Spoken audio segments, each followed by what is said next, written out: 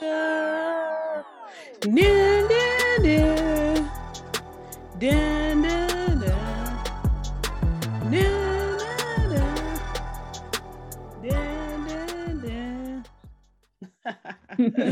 ho ho ho! Hello. I wish you had told me you were doing that. I hate it so much. Yes. Yes. My people, my humans, my folks. When this episode drops, it's going to be December. Yes, my favorite time of the year. Favorite time of the year. As you may have guessed it, my least favorite time of the year. Do I love winter? Yes. Do I love the holidays? Next question. It's okay, folks. I love it for the both of us. Yeah, Shelby's really got the spirit down.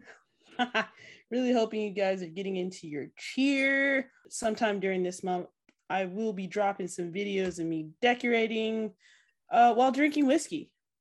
So you guys have that to look forward to. I hope you're as excited as I am. Probably not, but that's okay.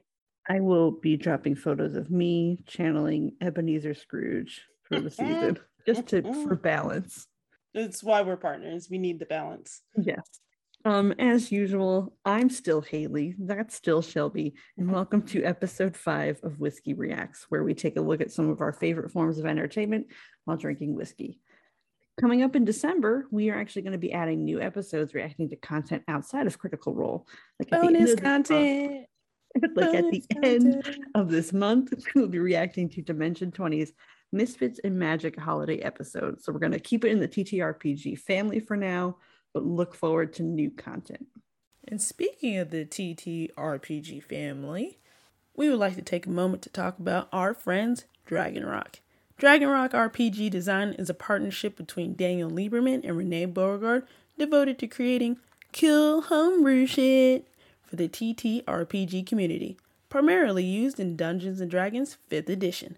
Looking to upgrade the fit for your players with dope magic items? Or maybe you need to punish your players with never-before-seen horrifying monsters. Dragon Rock RPG Design are always looking to collaborate with other members of the community to create custom designs or lend their perspective and experience as consultants. They have several supplements available as free/pay what you want on DM's Guild. You can follow them on Instagram at Dragon Rock RPG Design, Twitter and Facebook at Dragon Rock RPG, or you can email them at dragonrockrpgdesign@gmail.com. Today we'll be continuing our coverage of Critical Role's third campaign, so let's dive into episode 5. Today I am drinking something that was suggested to me by my friend Ryan, who has zero respect for whiskey. For the past week, I have been soaking peach nectar and peach slices in whiskey, and today I have taken that bastardized whiskey juice and added some ginger ale to try and make a Frankenstein cocktail mess. Ryan, I hate it. This is for you. The face you just made! Yes. How was that? No, it's gross. The ginger ale doesn't cut it. I was trying to get some of that soupy nectar taste out of it. I'll be drinking it, but it hurts me. Shelby, what are you drinking? Bring it on home for me. What am I going to be envious of? Oh, well, I'm drinking a McFarland Reserve Kentucky Straight Bourbon, which has a sweet caramel taste with hints of strawberry. And I've paired it with my rich hot chocolate topped with fluffy marshmallows. I definitely have whiskey envy tonight. Yes, absolutely. So while you are not enjoying yours, I will be very much enjoying my hot chocolate whiskey. Ryan, please stop sending me suggestions. I have fulfilled the contract of our deal. Ryan, please keep sending her whiskey inspirations, because the face she just made was beautiful and very enjoyable for me, at least. So keep it up, Ryan. You're doing Satan's work. To start off the episode, we have been gone for a little while, but I do want to point out before we start into the episode of Critical Role, I want to talk about Sam's advertising choices. Listen, you would think literal years of Sam Riegel's ads would prepare us for all of the rest that's coming. But that is so not true. Not true at all. I'm a cat. No. I mean, I loved it, but I hated it. Oh God, that was so unfortunate to watch, to witness, and to like involuntarily be a part of. I had Cats the musical movie flashbacks like instantly. Anyway, I watched it and I'm glad. Yeah. Back into the episode, we kind of pick up with our intrepid gang in a court of owls situation, surrounded. Last thing that they said was, "This, friends, is certainly not your lucky day." I mean, I was excited to find out that they were able to get out of a situation where I thought, oh, they're going to have combat, or they're going to like encounter something that they're not going to be able to talk their way out of. So it was kind of nice. But it was also frustrating to see Matt kind of struggling to like impart on them, like, you can't ask me every question, and I'm not going to answer all of them. You thought it was frustrating. I thought it was one of the funniest things I've ever seen in my entire life. It's like this group has no sense of, you're literally being interrogated. You are being held hostage. We are interrogating you. And they're just like, cool, but like, what are your hobbies? Yeah. What are you guys interested in? Like mundane questions where I'm like, yeah, okay. They weren't even like, I mean, some of them were super, super serious, but some of them were just all like, so how do you feel? You know, like, yeah. But how does that make you feel? Yeah, how does that make you feel? Yeah. Well, so as a player mindset, do you like us? I loved it. But as a DM, I was like, you gotta stop. Like, I'm not gonna give it to you. It's not. He gave them a lot. I think Matt gave them a lot of like leeway there, because it's like, but also I feel like that's also, it clues you into what kind of group the Hubot Corsairs are. Because I feel like if this was truly, truly like bad core people, oh, for sure, that's combat. Gone. Yeah. Like, why are you asking me what my name is? Yeah, I'm killing you, you know. Yeah, like, that's not important. Why? I'm not even gonna let you ask the question. It's the question, you know. You opened your mouth when I asked you a question. Yeah, done. Yeah. I also thought it was like super funny when Yash Mangal asked them, you know, for, I want to say, their collateral. Yes. For their collateral, he asked them, tell me about someone who's important to you and where they live. I feel like as a D&D character, that's such a trap. Yeah. Normal 99.9% of D&D players have no family. They're all dead. But for situations like this, where they don't have to be put in a situation where it's like, oh, the DM's gonna kill them, or like the DM's gonna emotionally try and hurt me because I made my parents live in D&D. Yeah. Kill them off fast and quick, folks. Kill them off fast and quick. But this also just goes to the point of like them kind of taking a gamble with a group they shouldn't have been so ballsy with straight off the bat, because like originally they wanted at least 3 people to give up like collateral, and it was like Ashton, Imogen, and Dorian, and then somehow they haggled their way to only 2 of them. Yeah, technically was it even 2, because Ashton just gave up fresh cut grass. Yeah, who was right next to them. Yeah. So Imogen's the only one who put like real skin in the game. By, letting us know her father. If I'm Imogen, I'm like, can I take it back? Can I put forth someone else, please? I'd be so upset. Yeah. So upset. I put up my literal father, and you guys are all like, oh, I have no one. What? I'm just like, I don't think I want to. I'm not gonna put their name up. Which I was like, okay, Dorian, yet again, we're not gonna learn anything about your backstory. Okay. God. All right. Okay. Sure, sir. Sure. There's absolutely nothing interesting there. Yeah. We do learn with the Corsairs that there's no solid leader amongst them. They're more of a collective. Group. Yep. Which I thought was interesting, and they do not want to be found by the Shande Quorum. Yep. Which is not great for our friend Esteros, who's like, yeah, hook me up.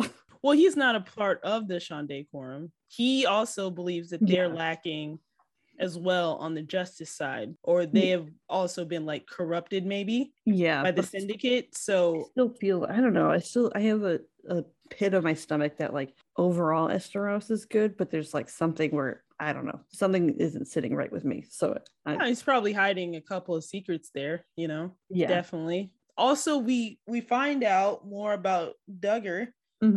We find out that he went missing for a few weeks, even from them. Yeah. And that after he came back, the 6 months, he was in a bit of a decline. But also, I find it interesting that they find it hard to believe that he's controlling shade creepers and that he might be into smuggling Brimstone. Yeah, it was very much like Duggar, that guy. Like, yeah, we talking about the same guy? Sure? Yeah. Are you sure? Yeah. Because it did seem like he ran with them, the Corsairs, for a little bit. But I mean, I guess didn't leave a lasting impression other than when he started to come back and started to act weird. Yeah. And it's just like, feel like if you're a part of a badass group who are like Robin Hoods and shit, and you're not leaving an impression with them, then, oh yeah. You need to find a new job. Yeah, you find a new job, and whatever new job you do find, maybe not the one that Duggar chose. Yeah, that's, not great. Not great. And it's not going to be great when we talk more about that. B Gang makes it out of there alive somehow. But they are sorry to interrupt. No, go away. They are given. Go away. Go ahead. Get the hell out. I'll cut that out. How dare keep that in. This is why we're partners and we work. Go away. Go away. They were given the green light by the Corsairs to do whatever they wanted with Duggar. Yes. That's very important. They wanted to impart, the group wanted to impart, like, well, we're going to help you out and we're going to tie up this loose end. So hopefully they can use that for future collateral with the Corsairs. So they're playing a very delicate game. I'm actually very glad you brought that up, because I feel like even though they told them that this is a problem that needs handling, I feel like they weren't that concerned about it. And I feel like that just hints at them being like a very well-connected, very strong, very in the shadows group, maybe more than what we even think they are. Because I feel like if someone's smuggling something that's so protected and exclusive, something like that, like if that gets out and people, because like they didn't ask that many questions and then got led back to the Hubot Corsairs. Like it wasn't that hard to get back to Hubot Corsairs. So anybody had caught Duggar or was investigating like this smuggling or investigating the Brimstone or whatever, it would eventually lead back to them. But the fact that they weren't that concerned with it, and they were like, I mean, if you want to take care of it, sure, but it's not like we owe you anything. They weren't incentivizing them to go do this for them at all. To me, I think it just suggests that maybe like they're way more powerful than maybe we know or even like thinking about it. And besides, for this group of people to just like, for people to believe like, oh, they're like a myth and it's just rumors, and then to walk into like a group of 30 people members, or whatever. So I think like this group is like low key but also super like powerful. I am going to offer a counterpoint. I mean, they could have taken in what the group said, and then who knows, like if the episode hadn't progressed the way it did, like we'll talk about later, it could have been like, say they went 2 or 3 episodes without finding Duggar. Within that time, Matt as a DM could have had it that the Corsairs independently tried to find Duggar and maybe found truth to what they had presented to them. And so then maybe they didn't believe them like right then. They might not have believed them fully, but they may have put it in the back of their mind if they hadn't done if the group hadn't done what they did at the tail end of the episode, they might have, like I said, care of it. Matt as a DM would have maybe had the group investigate it more, and then maybe they could have contacted the group and been like, okay, what you said, there was some truth to it. How the hell did you find this? We'll never know though. I feel like we're gonna meet up with them again. We have a basically, to me, it's an invitation, and of course to them who know no kind of boundaries, they're gonna take it as an invitation to come back. We have the right password.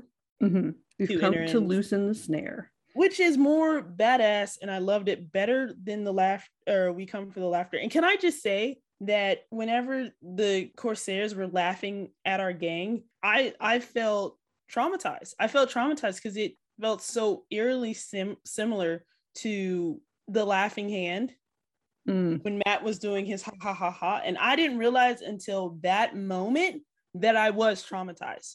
So from now on, Mm-hmm. Hearing multiple laughs from any NPC, they can all catch these hands. Like if Gang decided to throw hands at that point, I'm okay with it because I don't want to hear it. I don't want to hear multiple laughs from anybody in Timor. These imaginary NPCs in this imaginary roleplay game, I will fight them.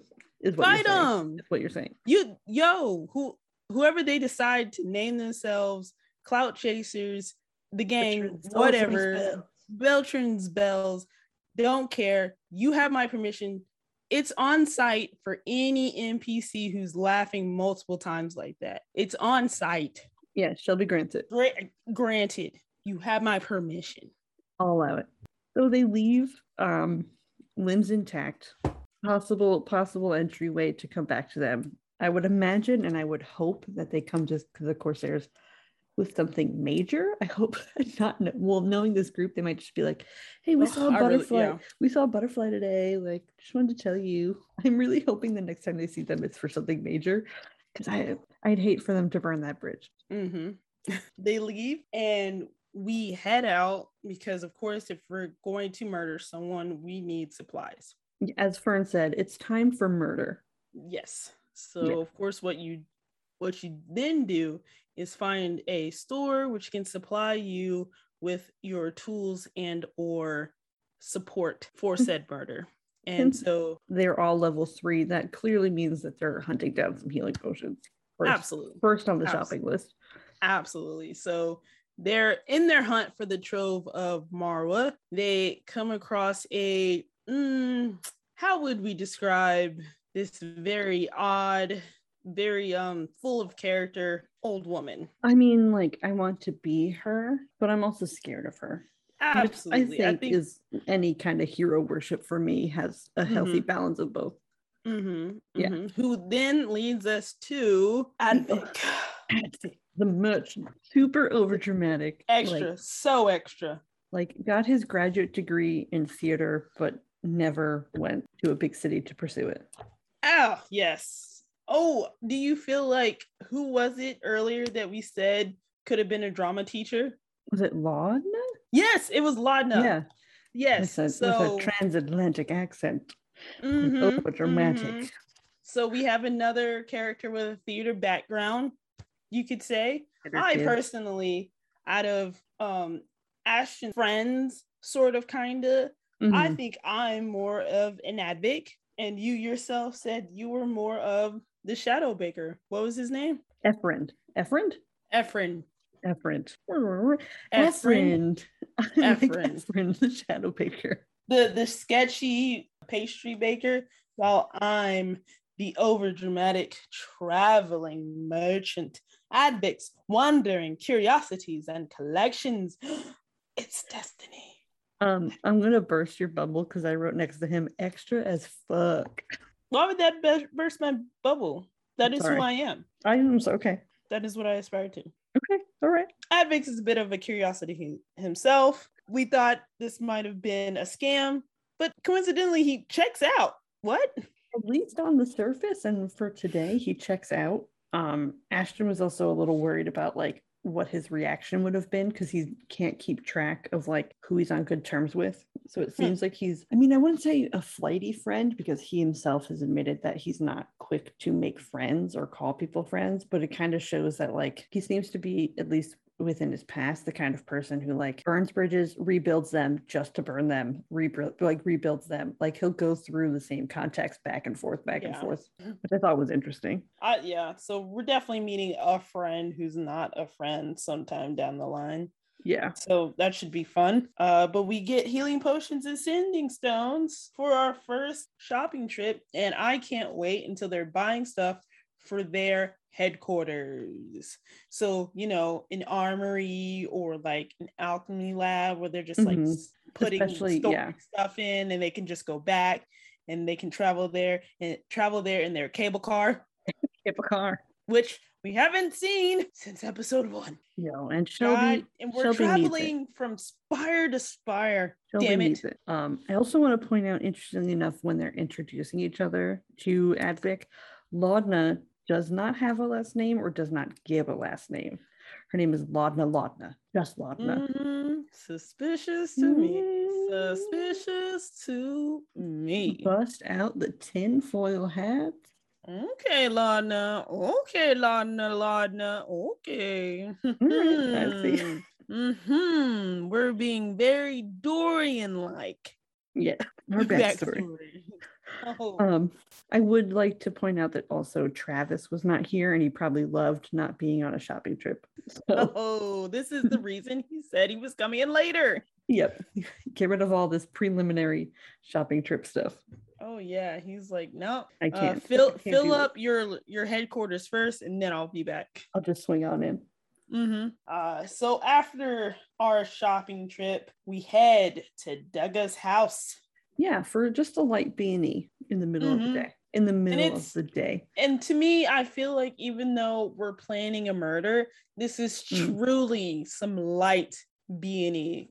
The whole knock knock pass. Then we do the whole lookout from over the top of the house. And then finally, of course, when a group of people are just standing around a house, you know, someone takes notice. It's gonna look sus. And then that's when we finally head into the house. Not before Fern wild shapes into a rat. Right. The rat gets stuck underneath the wooden door. And then when Matt just said, "This is life now." Honestly, like, why wouldn't that happen? Like, why wouldn't that work? It happens in all the movies. A rat that can just squeeze underneath the doorway. So to me, I'm like, oh yeah, of course. It happens in Tom and Jerry, so it should work. Of course, this should be on the list of how we get into this house. And we try rat first. And rat first. Questions later. We so desperately need a rogue. Because there's just like a list of things we try before actually trying to unlock the door. The primary source of picking locks is slashing it with short sword. So please, somebody, Travis, somebody. Travis, somebody. Travis, anyone? Travis. To me, and I didn't realize, when you're thinking about like your players and like how you want to build a good D&D group, of course you're like, oh well, you know, rogue would be good. Yeah. But now that I'm watching this, I'm like, rogue wouldn't be good. Rogue would be necessary. Essential. Yeah. My goodness. Almost up there with like, you need a healer, whether or not it's a cleric or a class that like has a healthy amount of healing and will commit to being the healer. Like, oh yeah, you need an infiltrator. You need a scout. Goodness. You can't go anywhere. You can't go anywhere these days without a rogue. I mean, we can't tell you how to play your game, but I agree with the philosophy of like, you need someone who's gonna be able to at least pick a lock. Bare minimum, pick a lock. It doesn't have to be a rogue. I think you need somebody with a high dex and a criminal background. It could be a monk. It could be a bard. It could be. Need it. Essential. So we're heading into the house because we have a very close call with the law. With the Simurgh law. Ooh, what? Just came up with that. Simurgh law. I'm gonna call them that from now on. The Simurgh law. You do.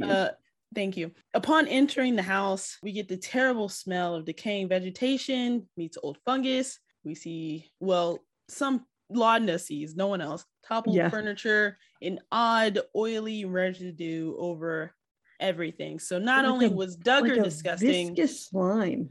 Yes. So not only was Duggar disgusting, so is his abode. Yeah, it's gross. This is amazing. And can I just I want to go back because now that we see his house like this, I want to go back to like his physical description and how like this happened over a course of 6 months. So it's just like, I want to just put out there, like, is he going through a transformation? Like, is this because now that I'm seeing like, this is technically, he's not like living here, as we find out later on, like but still all this stuff is just spread out around his house. So is this him not just declining, but is this him turning into something else altogether? Are you saying you think like this mucusy, boogery snot slime, is this coming from him? Or is this the stuff making him gross? Yeah. Or both at the same time? Right? is he becoming one with this gross slime? With the gross slime. Yeah. Just throwing that out there. Given his appearance when he shows up in the house, he literally just like through a slimy wall, pushes his face. So gross. Pictures on that. I wrote, is he a slimy goop monster? I mean, it's pretty accurate. Yeah. Who travels through goop poop. We get the comparison to the X-Men when the guy liquefies. And I would also like to say, it reminds me very much, if anyone's seen the Mighty Morphin Power Rangers movie, of Mr. Ooze. Right? Right? Yes, I know that. That's that reference. Okay, Captain America. I get that reference. No, but like that's what I was reminded of. Like ooze everywhere, and this man is liquid. Well, especially Power Rangers, because I'm picturing it's purple in the movie. Spoiler for anyone who didn't see that movie 20 years ago. In my mind, I'm picturing it to be almost like a milky, almost like clear. Yeah, like kind of. I prefer the purple. Possibly purple. No, I prefer from Power Rangers than the clear mucus-like milky substance. Yeah, that we're getting. We can go back to like creepy Duggar. I just want to add that the set turning darker with literal drips in the background is so fucking sick, bro. It was amazing. So good. That on top of like Matt describing the environment as it's changing. Mm-hmm. I was eating ice cream while watching it and I totally lost my appetite. I just like stopped. I was eating vanilla ice cream because I'm a vanilla person. And I was just like, I couldn't do it. This is amazing. This is amazing. But also this is the worst kind of drip ever. Disgusting. But let's go back to Duggar, bro. Because eventually, like as they're checking out the house, as Fern, as a rat, checks out the tunnels that we discover. Mm-hmm. Obviously, it knows they're in there. So here comes the Shade Creepers, and here comes disgusting, liquefied poop Duggar coming onto the scene. # why is this our first villain? Why out of all of them does it have to look like this? Like, why do you be this is our first one. This is our first one. And I'm just saying, like, we're only at level 3. How much worse does it get from here if this is our first villain? Yeah, but we don't even know if like this is just a thread to even more goopy poopy monsters. Oh, I hope not. Oh, but it probably is. It is. It's gonna be. So buckle up. Duggar doesn't seem like a leader. He seems like such a follower. He's a henchman at best. Yeah, definitely. So we head into initiative again, and here we go. And some pretty lengthy combat. Oh yeah, for them. Yeah, pretty lengthy, and they're able to for the most part hold their own much better than when they met him in the tavern, despite not leveling up. Nothing different about them. And being a man down. Yeah, nothing different about them. But I will say that I think for like level 3, I think this fight I wouldn't say it was difficult because like we did have 2 people go down, but and then like it did get scary, but it wasn't like everyone was dropping and then we had to pop people back up like in like a difficult constantly fight. Yeah, but I will say like this was like a creative fight because not only was it difficult terrain, but with the furniture, but it was also like sticky substance that you had to make a strength saving throw just to walk out of, and you had little exploding minions. Like Matt's not playing games anymore, it wasn't a straight sort of like I attack, they attack, I attack, they attack. Like we're already having to strategize right now. We're already having to think about like what is someone else doing, and then what am I going to do to counteract? And as players, still not knowing the full range of what the person next to you can pull out of their bag of tricks. Especially since we have at least 2 full homebrew subclasses, and then you got Imogen with all of her kind of homebrewy players thrown in.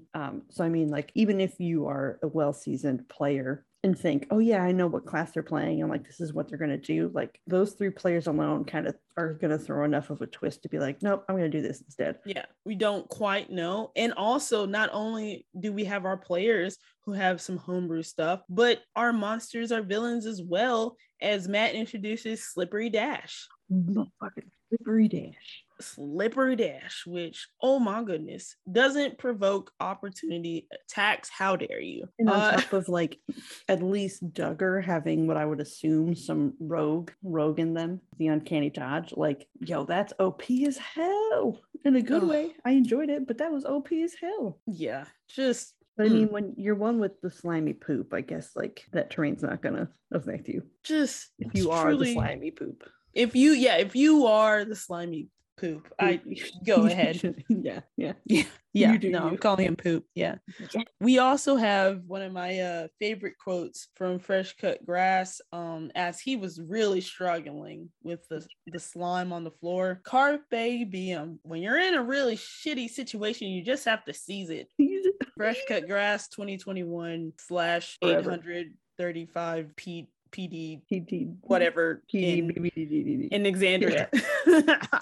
Fill in the blank.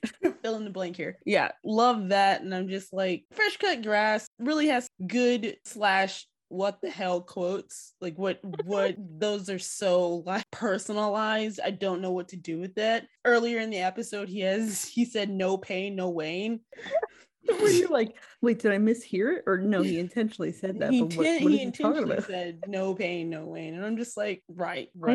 I on the subject of Fresh Cut Grass, Sam is like the best hype man. And one of my favorite things, like out of character, is when Laura was like trying to figure out what to do. And it was kind of a risky move. And Sam's like, nope, you got to write.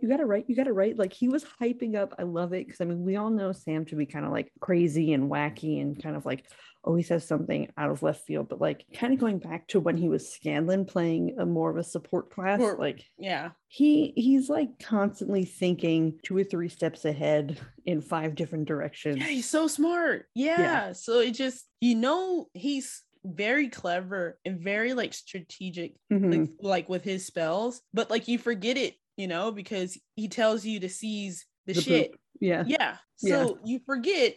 And then a couple of moves later, he's all like, on my turn, on my turn, I command you to alphabetize. Duggar loses a whole ass turn because he has to alphabetize. And you're just like, oh yeah, that's right. Sam owns this game. Yeah, I'm stuck in the goop. Let me use my grappling hook and I'll at least get me out of this goop. Like, so creative, so clever. Does he use it for evil most of the time? Yeah, but when he uses it for good, it's amazing.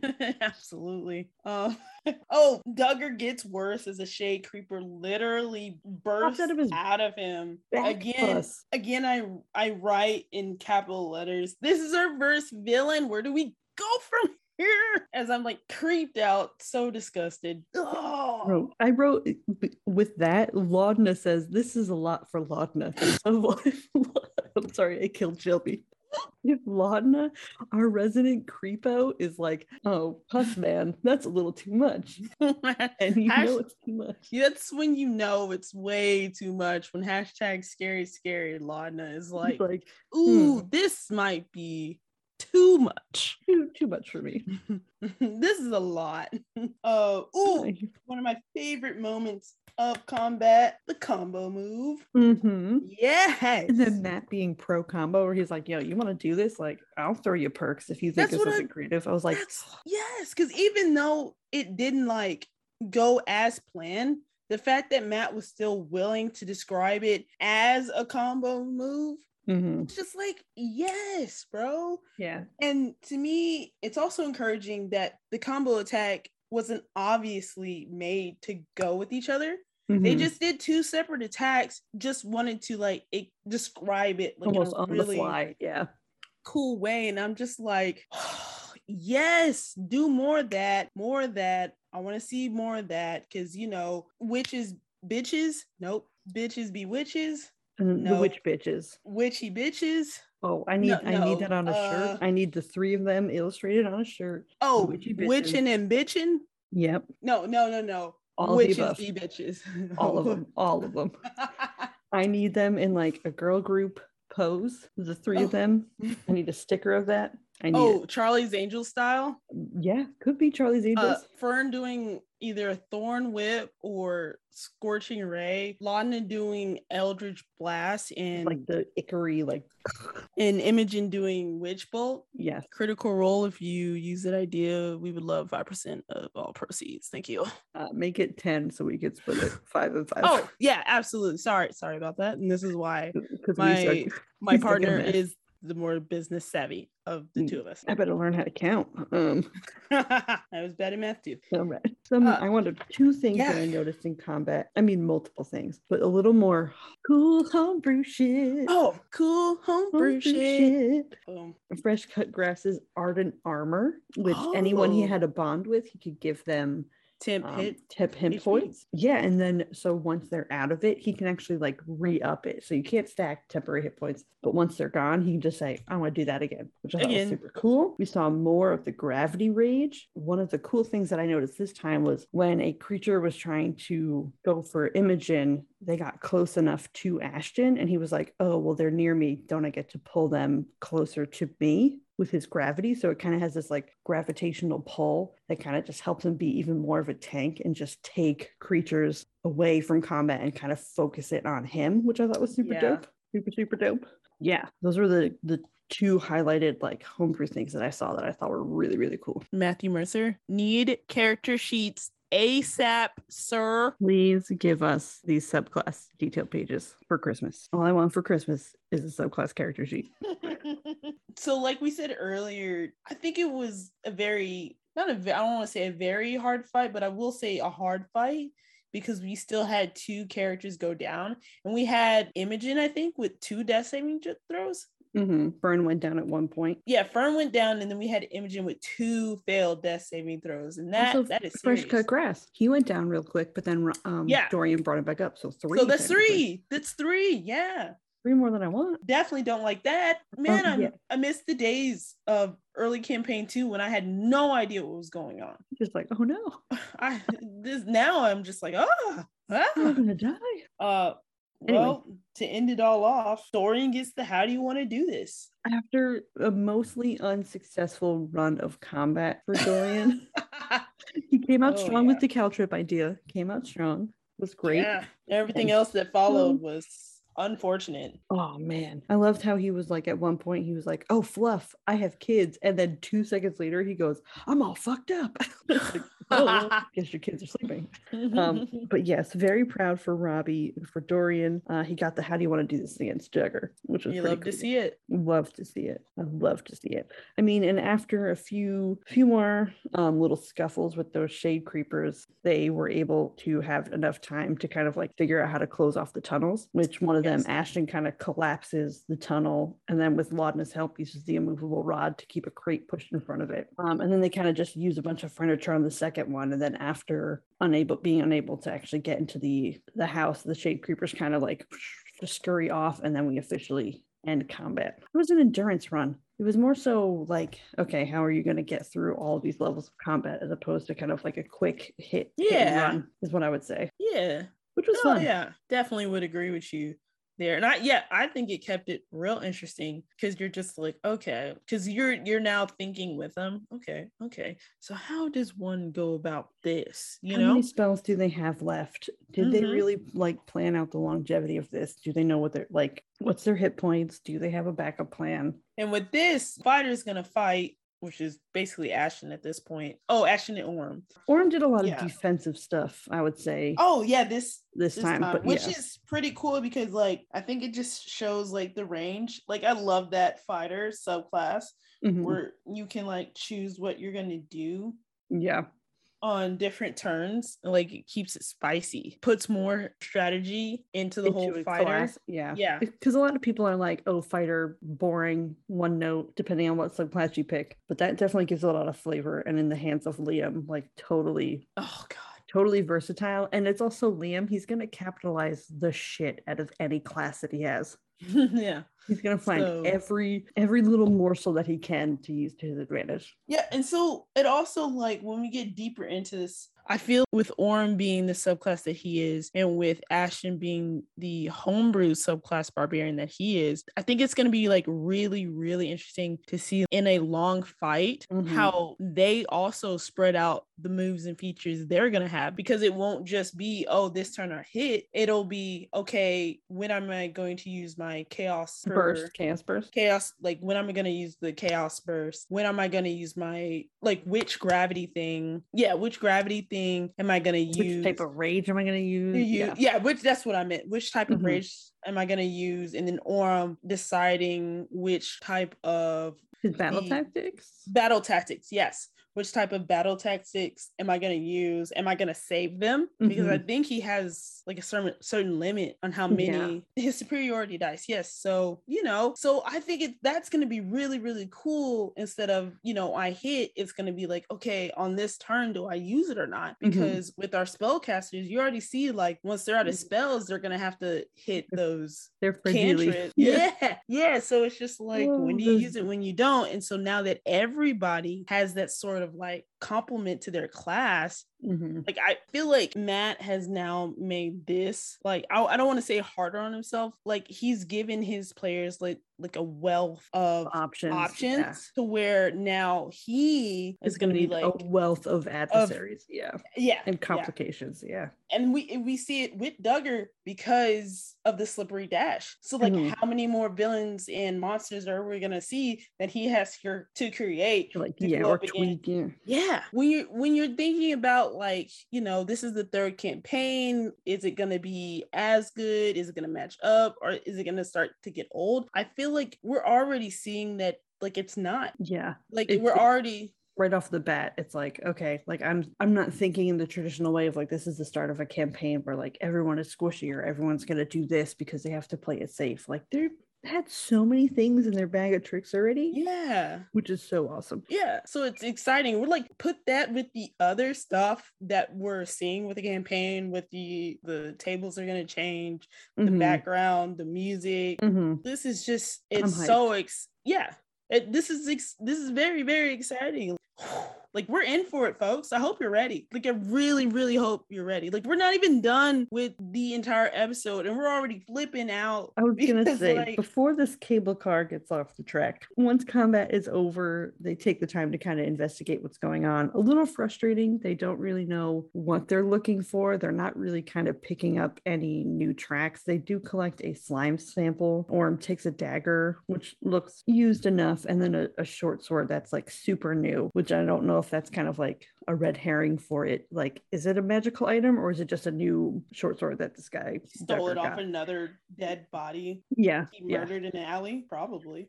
So they don't walk away with too much from Duggar's house other than a chamber pot that Fern steals, some weaponry, and some slime.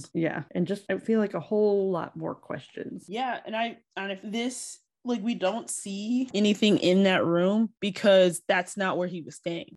Very much kind of implied that, like, he was staying in the deep recesses of like in those tunnels where he came from. Like, who knows? Maybe he did live there and he kind of sold off a lot of his stuff and there's not much. But when they made the investigation check, Matt said it looks burglarized. It looked burglar. Yes, it looked hamburger. It looked robbed. Yes. It looked robbed. So I thought that was interesting. And I think, so theories, this could have happened when he was gone for those few weeks.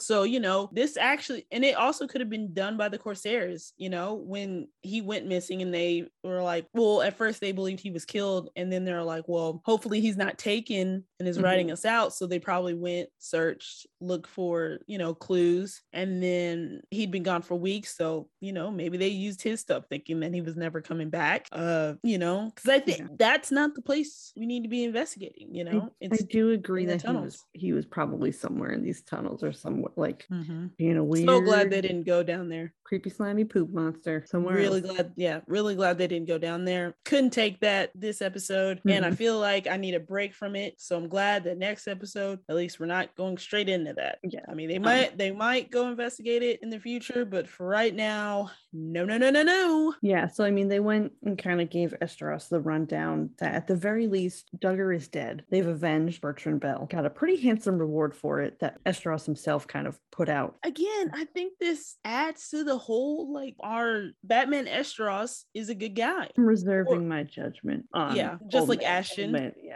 old Well, I man felt Batman. kind of like lost it a little did. frustrated. Yeah, Where he's all like, "You guys keep throwing around, you know, that he's a good guy and he's here we for don't us. know him. We Yeah. don't know each other." And I was Mhm. like, "Oh, I mean, you're absolutely right." But for just seeing hints, you know, or Mhm. maybe this is him covering up the fact that he probably did something really, really bad in his And past. in his past. So, you know, Past. oh, he also tells us that Bertrand is in the priority mail by air, so he's on his way. Getting express ship. There's no Express ship. there's no supply chain issues. So he's on his way.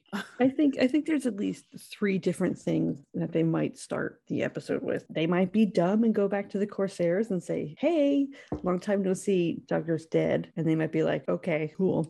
They might try and continue this thread of trying to find these tunnels, or the newest kind of hook is that Yeah. Esteros is going to try and hook up a meeting with O'Sharp. Mhm. So That's what I was thinking. there's that So, possible thread as well. I mean, let's get into it. Let's get into next show prediction. I was thinking that Matt said it and he didn't have, you know what I'm saying? Because we already knew that he was going to like At set some it point, up, put feelers out. work it out. So him saying that and saying it in front of the group, which is Mhm. obviously going to lead to questions. I feel like that was him saying, while Esteros has his people investigating other Duggar's stuff, house, yeah, you know, Duggar's house, the tunnels, Mhm. you know, they could go ahead. and follow that thread. Yeah, Mhm. yeah. So that's probably where we're heading into next. And honestly, couldn't be more excited. I need to know what happened to this effing family, and I need to know what happened back in Tal'Dorei. Burning question. Anything for a Tal'Dorei reference with this one. Oh, anything. Oh, so I think it's interesting that the first question about Esteros that we have, like of him, of his character, is from Ashton, but it's not from any of the people that received whispers. Yes, yeah. The people who have received whispers are at least either like totally content with Esteros or like weren't triggered enough by the whisper to be like, oh, we gotta cut ties with this guy. Yeah. Or we need to, before we go further, we need to be asking him more questions. And so to me, I mean, he's closed off, rich, sense of injustice, and novice baker of pies. I mean, this man is such a Batman, obviously, you know. So this is why Batman made pies and baked goods. Which one? No, this isn't a yes or no. This isn't a yes or no question. You know, to me, that's just insight enough. Though you can't tell me that Bruce Wayne didn't make pies. There's no evidence. I feel like we've talked about Batman so much within our Critical Role series that we are gonna have to do a Whiskey Reacts to a Batman movie. Batman Beyond, bro, because that's where he was an old man. Yes. You haven't seen the Batman Beyond movie. It's that one. Oh, it's that one. Perfect. Hey, got it in the books, people. Got it in the book. Bonus content. Marketing your calendars to be determined. But I did think that him not lending out the room for another night, you know, red flag. As a private person, I would no, I don't see the red flag. Red flag. Get the hell out of here. You know what? We wouldn't have to worry about spending the night with you if we had our headquarters, sir. Get on it. Here's 1,000 gold or more. He does not have to give them everything in episode 5. Whatever. Critical Role.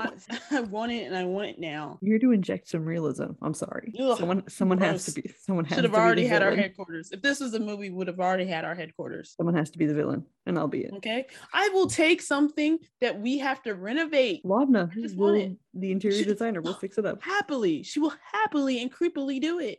What are some of your ships? Let me guess. What do you mean? I haven't thought about it at all. Shelby, I detest myself for this. What's your romantic ship of the week? Laudna was absolutely distressed when Imogen was making her failed death saving throws. Haley, this is Haley. I yield my time to Shelby on the floor. Okay, and if you weren't stressed out, you should be ashamed of yourselves. But if you didn't feel it coming from Laudna, if you couldn't feel that jumping out of the screen, are you even watching the episode? I yield my time. I think this gross whiskey is getting to me because I was not affected. Heartless. Really heartless. But yeah, just really hope that doesn't happen for a while again, because that was low level characters is some bullshit, bro. And they're both so fragile. They're so when Imogen was all like, I only have 19 hit points, I was like, oh no, man. I was like, ma'am, please. I need you to hide better. I need you to have a premium healthcare service. I need you to have some distance. Some real distance from our enemies. Didn't like it. Did not like that. And first of all, she can't go down because we got to figure out what happened to her. Yeah, we can't, not until we get more details. You're like, no one's like, we're not having another spoiler alert. Molly. Yeah, we're not having another one. I need to know every single part of your backstory before you go. Sorry. No, I won't have it. I won't have it. I will take my time back from the floor. My favorite platonic. I yield my time. Thank you. My favorite platonic ship was probably Ashton and Fresh Cut Grass, but only in the moment where Ashton offered up his friend as collateral. Collateral damage. True friendship right there. True friendship. So ecstatic. So happy. Loved every second. That was my exact same one as well. Can't get better than that. Yeah, special shout out for ships. Shelby and their love of cable cars. Honestly, the fact that we haven't seen one since episode 1 is so offensive to me. I'm gonna pour one out for the lack of cable cars. It's just such a cool way to get around, and we're in a fantasy world. We're just not utilizing it enough, and I'm tired, like, from walking to spire to spire. So I know they have to be. Here is your episode 5 wish list so far: a headquarters, a dope trick ass headquarters, cable cars, and then Laudna and Imogen, passionate romantic relationship. Further down the line. I'm not crazy, folks. Are you kidding me? You just I'm sorry, rewind the tape. I want development. 5 minutes ago. This is development, okay? I want a full development. I don't want it to happen out of nowhere. That you had 5 minutes ago was not a hashtag slow burn romance, okay? So don't try and play that bullshit game with me. Yep, that's what I want. I want it to happen over a course of time. And the time is 30 minutes. I don't know what you're talking about. I can be passionate about every single thing that happens between them and still want that slow burn. Oh man, I'm in for it then, I guess. Yeah. Every time they look at each other. Every time there's an inside joke. I'm going to get a text message of you. Just those big old eye emojis like... Look at that. Did you see that? Did you catch that? Did you catch that minuscule moment? Haley, that's what future wives do. Okay. That 2-second moment that happened in the 4-hour episode. Did you catch it? Shelby, you are a clown. So no Travis on the Travis character watch. We are going into episode 6. Shelby and I are both still in the running with episode 8 and episode 9 respectively. And I didn't know how much I would hate it. I know. I'm like, we picked like longer wait times, but I'm kind of like, oh, I hope we're not. I want to be wrong. Yeah, I want to be so wrong, just so wrong, because I didn't realize this affected me, but it does. And the longer we go with our lack of sneaky, the more I hope it's a rogue. So much. I know there's the every door but like that we smash open. Every door we smash open, instead of opening just normally, I'm just like, where is the road? Where is the road? The road. Oh man, we're singing. Where is the road tonight? Oh no. What is in this hot chocolate? Whiskey. All right, folks. Thanks for joining us today. We cannot wait to see you next time as we fumble our way through this process. We hope you'll join us next time for episode 6 of Critical Role. Remember to follow us on Instagram and Twitter at Whiskey Reacts. Oh, shit. I was gonna try a peach that's so delicious.